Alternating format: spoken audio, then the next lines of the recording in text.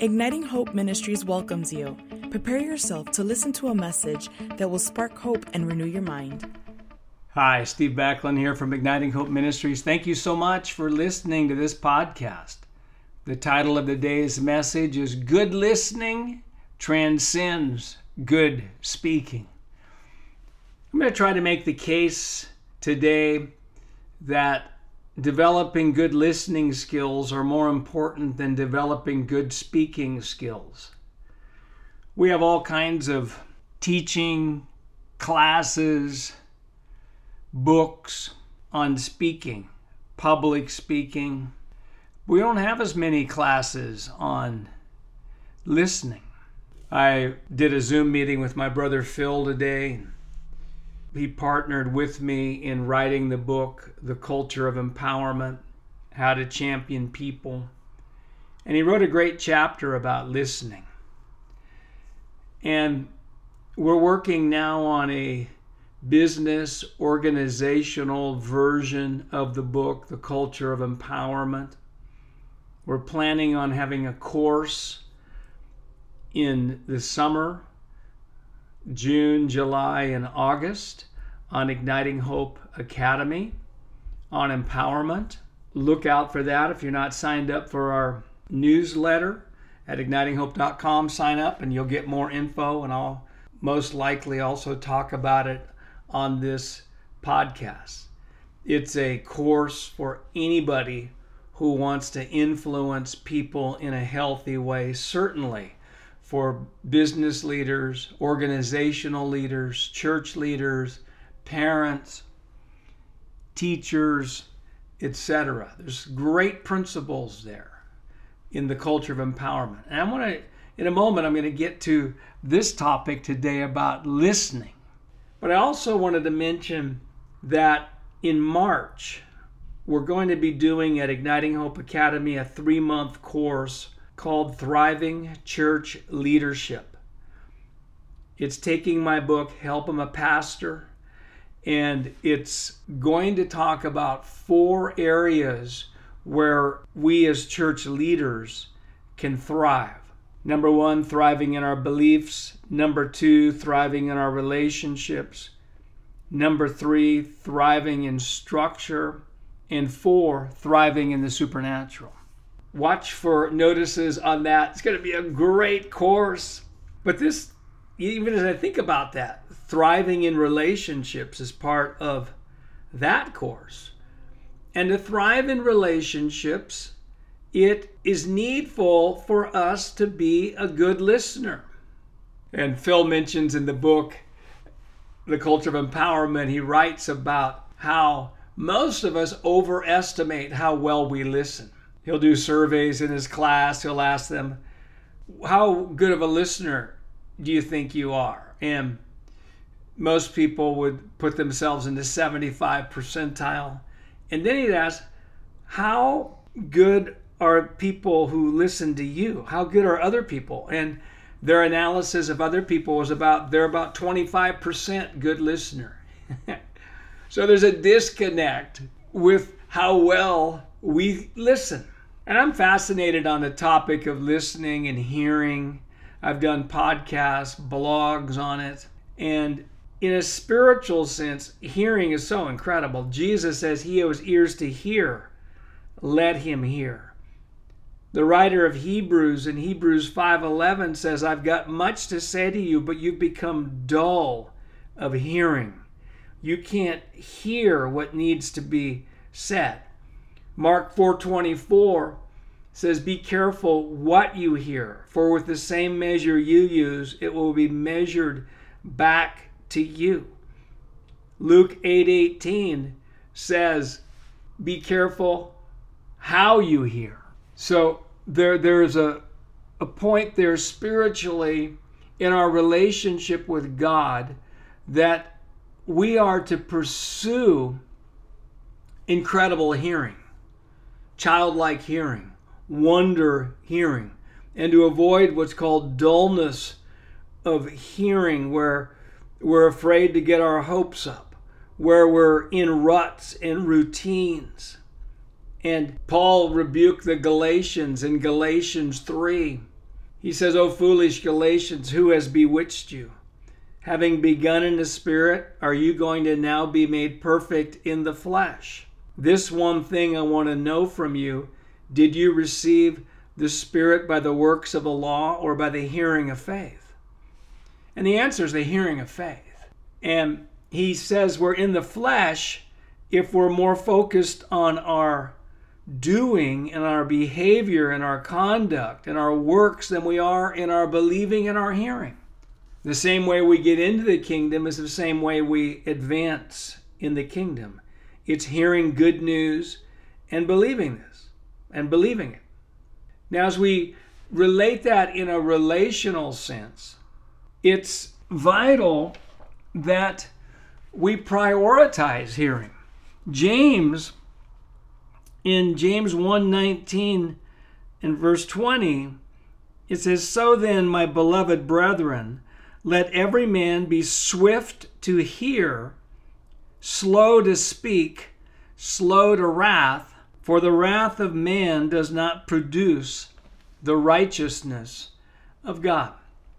And so it says that we are to be swift to hear, slow to speak. It's been said, we have 2 ears and 1 mouth. So that should give us an indicator of what we're actually supposed to do more. Now, there's many different definitions of listening. The one from the International Listening Association, I like that. You can find out about them at www.listen.org. Their definition defines listening as the active process of receiving, constructing meaning from, and responding to spoken and nonverbal messages. Now, this definition has some important parts.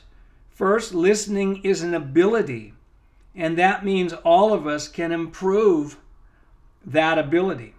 Secondly, listening involves not just focusing on the words people say, but also on their nonverbal messages as well. Tone of voice, eye contact, emotions. Thirdly, listening involves the listener thinking about what the speaker says and trying to determine the most accurate meaning. And fourthly, listening requires a response. The response is very important to the listening process. Now, as a leader, listening well to people is so important. Are we influenceable?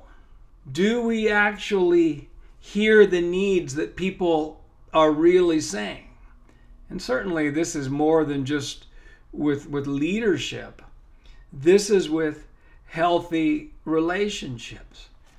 Now, I know just in my own life that developing the skill of listening, and I know I still need to improve even as I'm sharing this, as I'm focusing in on it.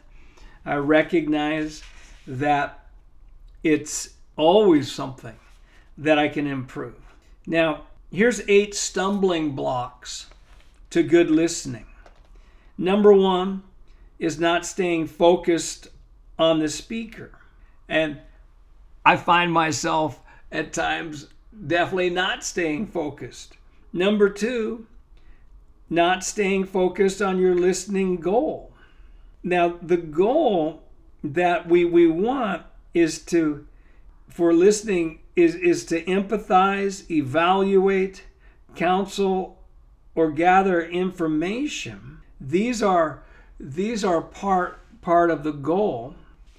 Now, this is something, whether in an interpersonal conversation or a speaker, where what's the goal of my listening is really important.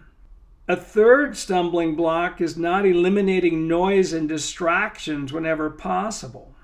And this can be because we just haven't managed our phone. We allow that to interrupt us on a regular basis, or other things, distractions, television. 4 is daydreaming. The average person talks at a rate of about 125 to 175 words per minute, but you can listen at a rate up to 450 words per minute. This means you think faster than you listen, so it's easy for the brain to attempt to multitask. Another reason is information overload. A sixth stumbling block of listening is jumping to conclusions. 7 is being too tired. And 8 is focusing on the perceived negative attributes of the speaker, to where we're drawn off the purpose of our listening and connection by maybe something they said that we don't agree with, maybe irritating habits. Now, good listening is enhanced by good eye contact, by repeating back to the person what you believe they've heard, giving them prompts, tell me more. I know in my own situation, when I'm listening to an excessive talker, I'm fearful of doing that. That's a whole other message of how to give good feedback and how to cut into conversations. But yeah, tell me more. That's interesting. How did you feel about that? Good listeners are good question askers. And again, have good body language of nodding, leaning in. Now, these things sound so basic, but they're so powerful.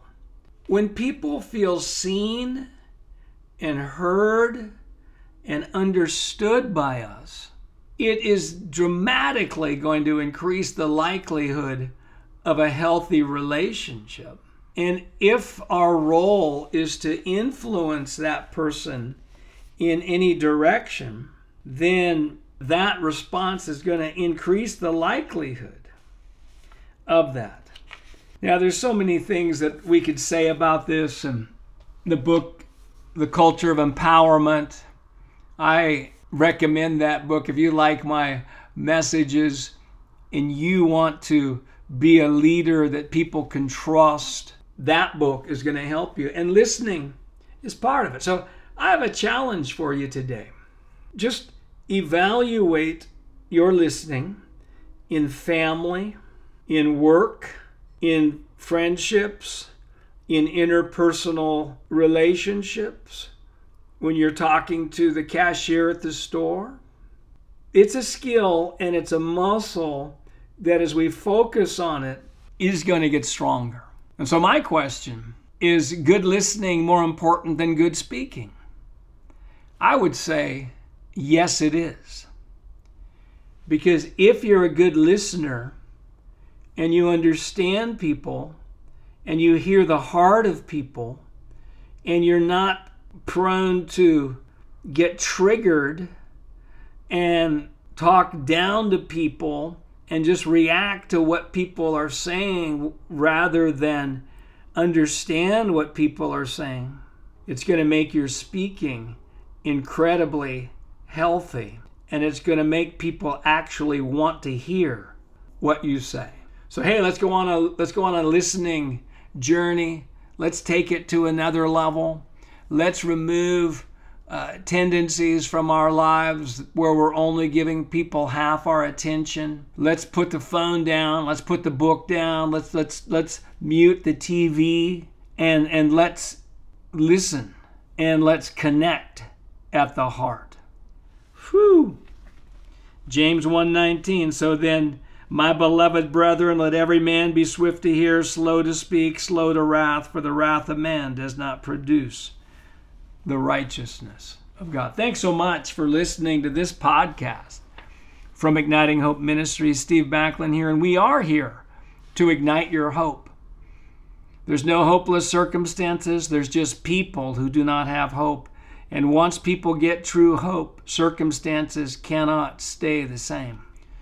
God showed Ezekiel a valley of very dry bones in Ezekiel 37, and he asked him a question: can these bones live? Basically, he was saying, Ezekiel, Do you have hope for these bones? Do you believe there's a good future for the bones? My favorite definition of hope is the belief that the future will be better than the present, and I have the power to help make it so. And God said, Ezekiel, you tell them they've got a future. You prophesy. You tell them they're going to live. It's difficult to influence that which you do not have hope for. And I believe this, that our hope level determines our influence level. He who has the most hope has the most influence. And after love, hope is the most powerful leadership, influential quality there is, whether it's in the home, whether it's in the church, whether it's in government, or in relationships.